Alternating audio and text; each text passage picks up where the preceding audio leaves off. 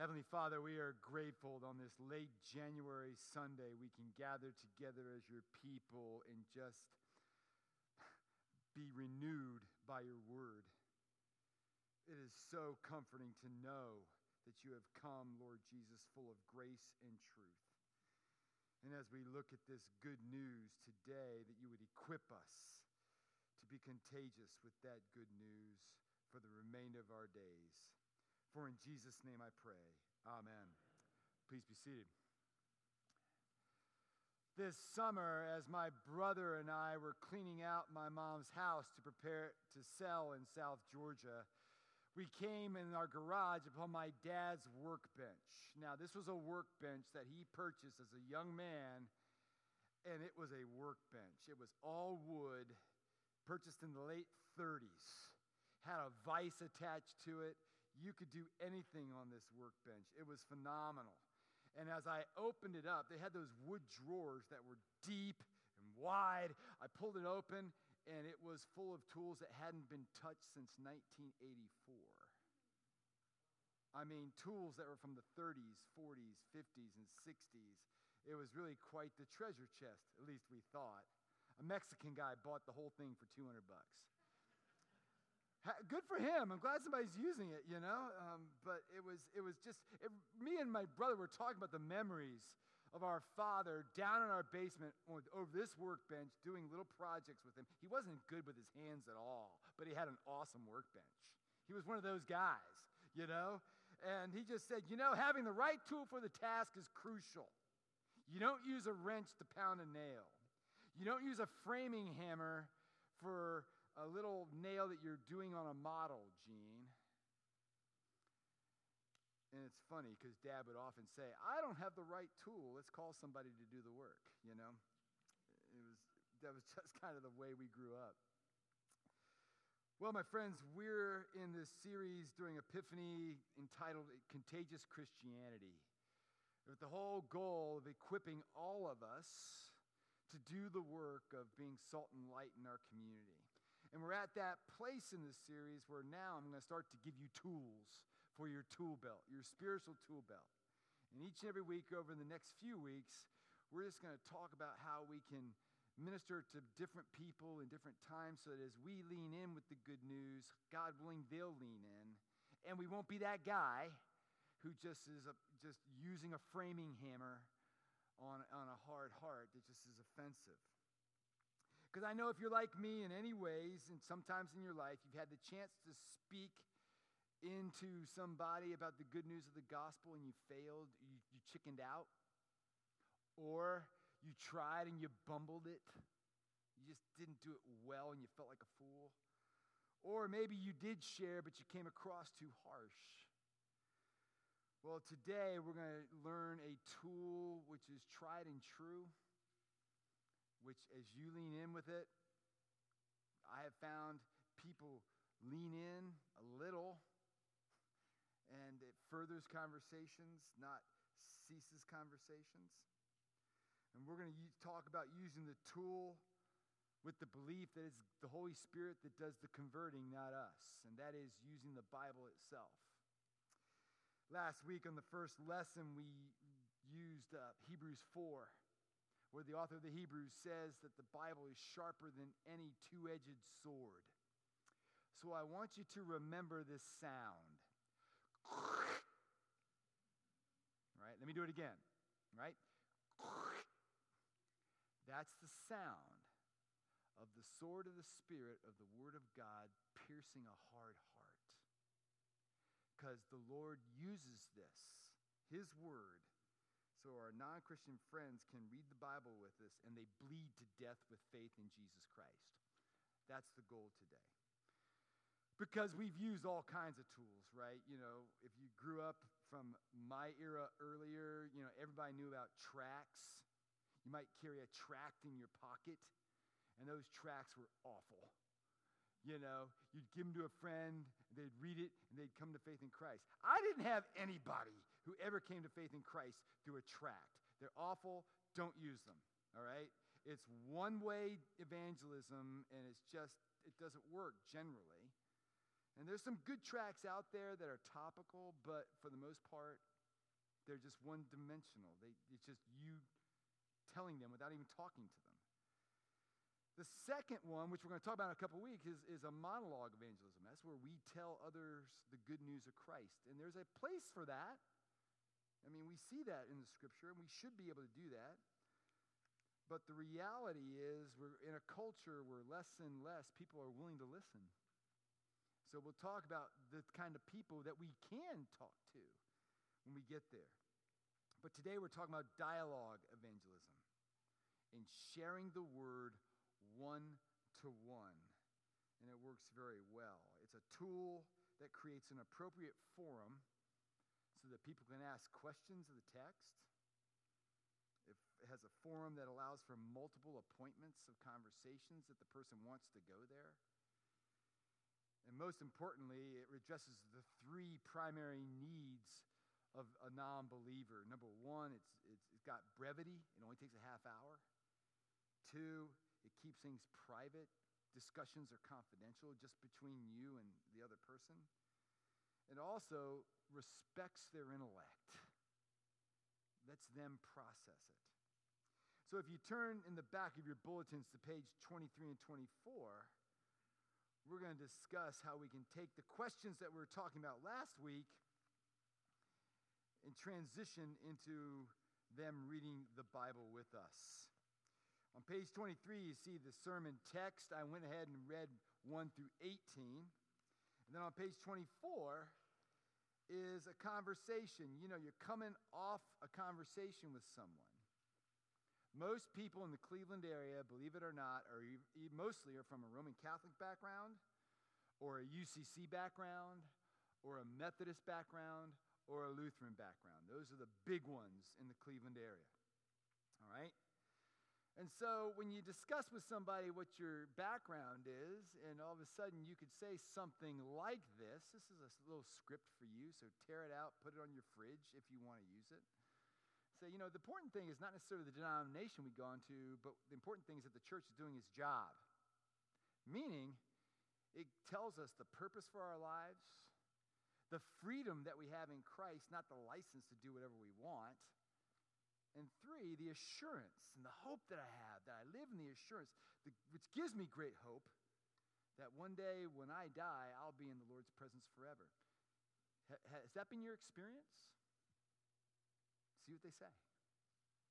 And then you can ask the question we talked about last week, to you, who is Jesus? What do you think about him? And listen again. It's interesting what people believe about Jesus. And it's often that they don't necessarily have it right, or they have it doctrinally down, but you can say, do you believe that, if they get it right? Because oftentimes I've had people on the golf course, they get it right, and I say, do you believe that? I don't believe that. Oh, really? Why? And you find out their story. The point is just keep furthering the conversation. And so you can say, well, like I said last week, the first 18 verses of John's biography have some incredibly compelling things. And, you know, I think I'll buy you a beverage of your choice if you'd like to sit down and discuss it. I think what you're going to find is it's something very surprising. What do you think? And see what they say. I've had people say, let me think about it. To which I respond, well, don't think about it too long because you'll never get around to it. Also, some people will say, yeah, that's something I'd be interested in. And so at that point, and we have some samples around us here today. In the back there, I got several copies of the word one-to-one. It's called Sharing the Word One-to-One. Now, you might be thinking, Gene, this is great. You're a minister. You've been doing this. You're good at it. I'm not really good at it, but I try. But this is the point. You know, you're good at it. I can't do this. Well, I would remind us all, my friends, the minister's job is to equip the saints for the work of ministry. And there are people out there that only you can reach. And so, Richard Bourganin brought this together 10 years ago, off a conversation that he had with a friend, and the noted Irish apologist John Lennox. John Lennox is one of the brightest apologists and winsome apologists of our day. He's got 4 degrees, doctoral degrees. He's a brilliant man, but you wouldn't know it just talking to him. He's just a real gentle soul. And so Richard Borganen, who's a Harrods of London insurance executive and member of St. Helens in London, says, gosh, this guy that I'm trying to reach is so smart. John will get him. So I know John Lennox will come and meet with him. And so John said, sure, I'll meet with your friend. So he met with his friend. His real smart friend started asking John questions, and they met for about a month every week. And the guy asked questions, John responded, asked questions, John responded. And after 4 weeks, John was getting a little sick of this ordeal. You know, this is a waste of my time. The guy's not open, but he wants to meet with me. So he told Richard, next week, just bring your Bible. So they brought their Bibles, and they opened up to John chapter 1, which we just heard read. And the conversation changed from questions to the revelation of God. And after about 9 months later, the guy gave his life to Christ just by reading the Bible. So Richard says, well, this is brilliant. I don't have to memorize an outline. All I got to do is turn pages, all right? And so he came up with this idea of reading the Bible in episodes. You know, Kim and I just binged All Creatures Great and Small on PBS. Binged them all. They were great. We watched TV in episodes, right? Now we're watching The Night Manager, 2016. Phenomenal. John le Carré novel. All right? We're watching it in episodes. Well, this is how we read the Bible with them. And there's natural off points if they want to get out. We're respecting people where they are. And so if you gave them this, we're going to read the Bible together here. It's intimidating, right? No. You have a copy of Sharing the Word One-to-One, and they have a copy of Sharing the One-to-One. I got 9 copies back there on the coffee table, you know? Please consider giving them, but if you want to take them, take them. You need 2. You need one for yourself and one for your friend, all right? And what you'll notice about it is this is just book 1. There's 11 books total, covering 21 chapters. And what they are is just simple. On one page is the Bible reading, and the other page is commentary written by William Taylor, who's the rector of St. Helens. Good friend of ours. He's awesome. And the commentary is biblically sound and compelling. And so you're with a friend, and you meet with them over coffee. You know, you're at Starbucks or wherever your favorite coffee place is. And you hand them this, and they read, and the colors, Richard told us last fall, are popular colors today. And it's true. You go to the houses on Walker as you go in Avon Lake. On the right as you're going into Bay, you notice all the houses are gray or slate blue, or slate gray or blue, all right? You know, they're all the same. All of them, you know?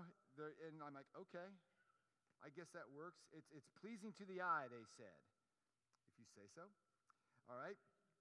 And so you meet with your friend, and you're just going to journey through John's Gospel. So you've invited them for one meeting, that's it. Right? And they're willing to meet with you. So you're going to read these first 18 verses together. And so you read the section of the commentary, and they read the word. And so it's just very, very simple, my friends. You say, first, on page 7, you'll notice, in this episode, John's eyewitness account starts with an overview. You might find this as a surprising start. We don't begin with a baby Jesus and his famous birth. There's no stable, no angels, no Bethlehem, but rather some massive claims. So don't be surprised if it all takes some unpacking. And then you have your friend read the Bible out loud. Something happens when the Bible is read out loud. I'm serious. So they read, in the beginning was the Word, and the Word was with God, and the Word was God. He was in the beginning with God. Through him all things were made. Without him was not anything made that was made. And then on the facing page, you read William Taylor's notes. Because think about what we just read. This is about the God who made everything. John introduces us to the Word. Twice he says the Word was there in the beginning. So the Word existed before time, before creation, before the beginning. In short, the Word is eternal. But who or what is the Word? Verse 1, the Word is God. Verse 2, the Word is a person. He was with God in the beginning. And verse 3, the Word who is God and a person made absolutely everything, no exceptions. Already we're being introduced to the Creator. And let the Lord do his work. You're just turning the pages. You haven't memorized anything. You haven't memorized Evangelism Explosion outline. You don't have to. All you're doing is turning the page and letting the Lord do his work. So you get to the end of the episode, and there's a summary. And so, again, have them read the summary, because it's slate gray. And then you ask the question, how does this introduction compare with what you had thought of Jesus Christ? And listen to their answer. What do they think? Well, then you turn the page, and then you take one more chance and you read the whole passage one more time together. If they're a good reader, let them read it all. If they're a person that's hesitant to read for whatever reason, say, well, I'll start off. I'll read the odd verses, you read the evens. Most people do that. Some people are so shy, they'd rather not read it, and so you read it again. The whole point is you get to the end of rereading it, and then you say, what comes next? Well, we'll see John the Baptist, the warm-up act, before Jesus comes onto the scene. You see, my friends, you don't have to be Billy Graham. You're doing the work of evangelism just by reading the Bible with somebody. And so you arrive at the end, and you just ask them two questions, and they're listed there at the bottom of your bulletin. What'd you think? Do you want to meet again? No. Okay. The Lord's not at work. Or maybe the Lord's at work, we just can't see it. You don't know what the Lord's doing. Just respect that. Do you want to meet again? Yeah, I really liked that. 90% of the people who finish this first session go on to continue. And 90% of the people who continue come to faith in Jesus Christ. At least in London. Okay? Let's see what happens in America. My friends, it's important for us to recognize that all of us have people around us who lack purpose, freedom, and assurance that we already have in Christ. Because this is the message of Epiphany, of Christmas that we've just walked out of. He's the Word made flesh, full of grace and truth. And he's dwelt among us. The ideal has become real in Jesus Christ. Some of you may remember, I remember sitting in my dad's workshop. This is what made me think of this illustration. My dad loved old musicals, and we had an old record player down in the workshop, and so he would play a record while we were piddling around down there on his workbench. And I distinctly remember one time we were working, and he was listening to Don Quixote, Man of La Mancha, the musical. And he's singing. My dad couldn't carry a tune in a bucket, but it was hilarious just to listen to him sing along with Don Quixote. But the great musical is about a crazy guy who goes out, thinks himself as a knight, and attacks windmills with his sidekick, Sancho Panza. And he comes to this inn, and at the end, there's a waitress who's a prostitute. And the whole town knows her as Aldonza, the whore.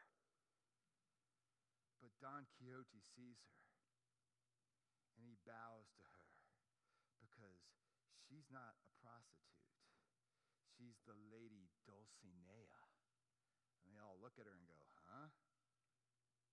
And he starts to sing to her and woo her and respect her and honor her. You know the song, right? Okay?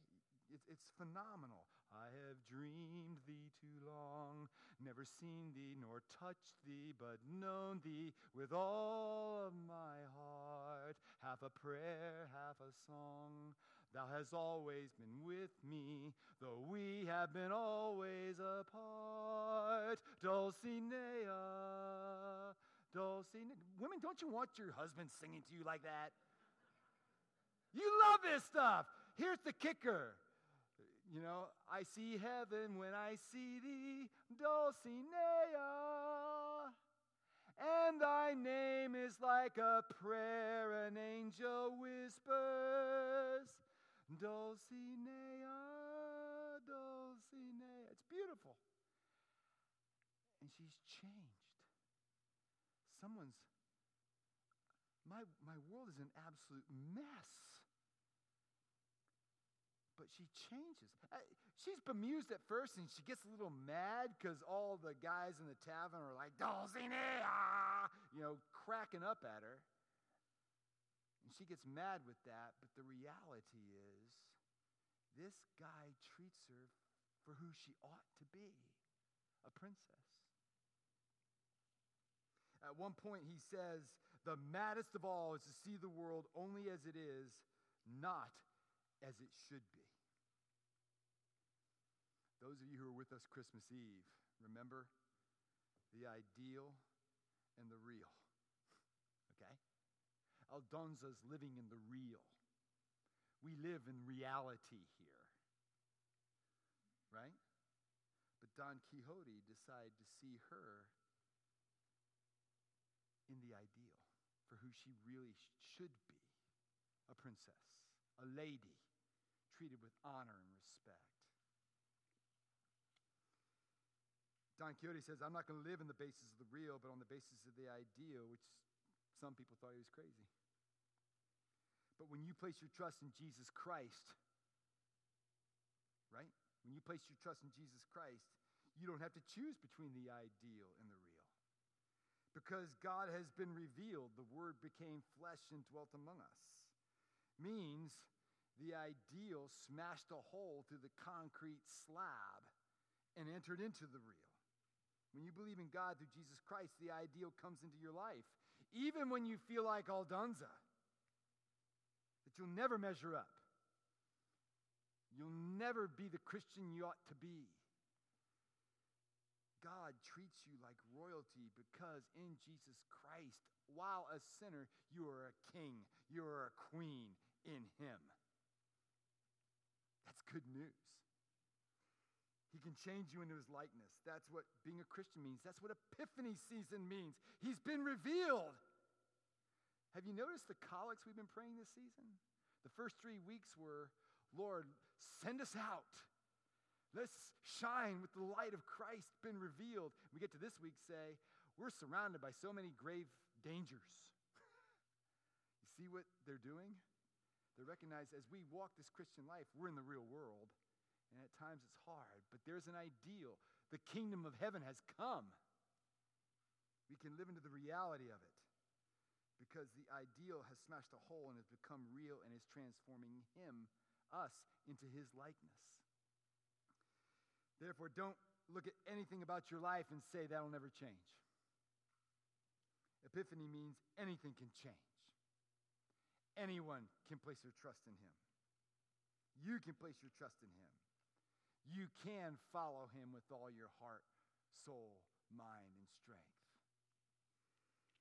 And it means we can share this good news with a friend just by being a page turner. Let's pray. Heavenly Father, we thank you for this season, which means inexhaustible realities for us. And we thank you that we've had the chance to learn how we can share this good news just by being a page turner. We pray you would help us obey and trust and love the one who became vulnerable for us. Change our lives with the theology of Epiphany and with the truths of Epiphany that you have come for us. And help us, Holy Spirit, not just to settle for warm, fuzzy feelings and inspiration, but make us more like your Son so that we might share it with others. For it's in Jesus' name we pray. Amen.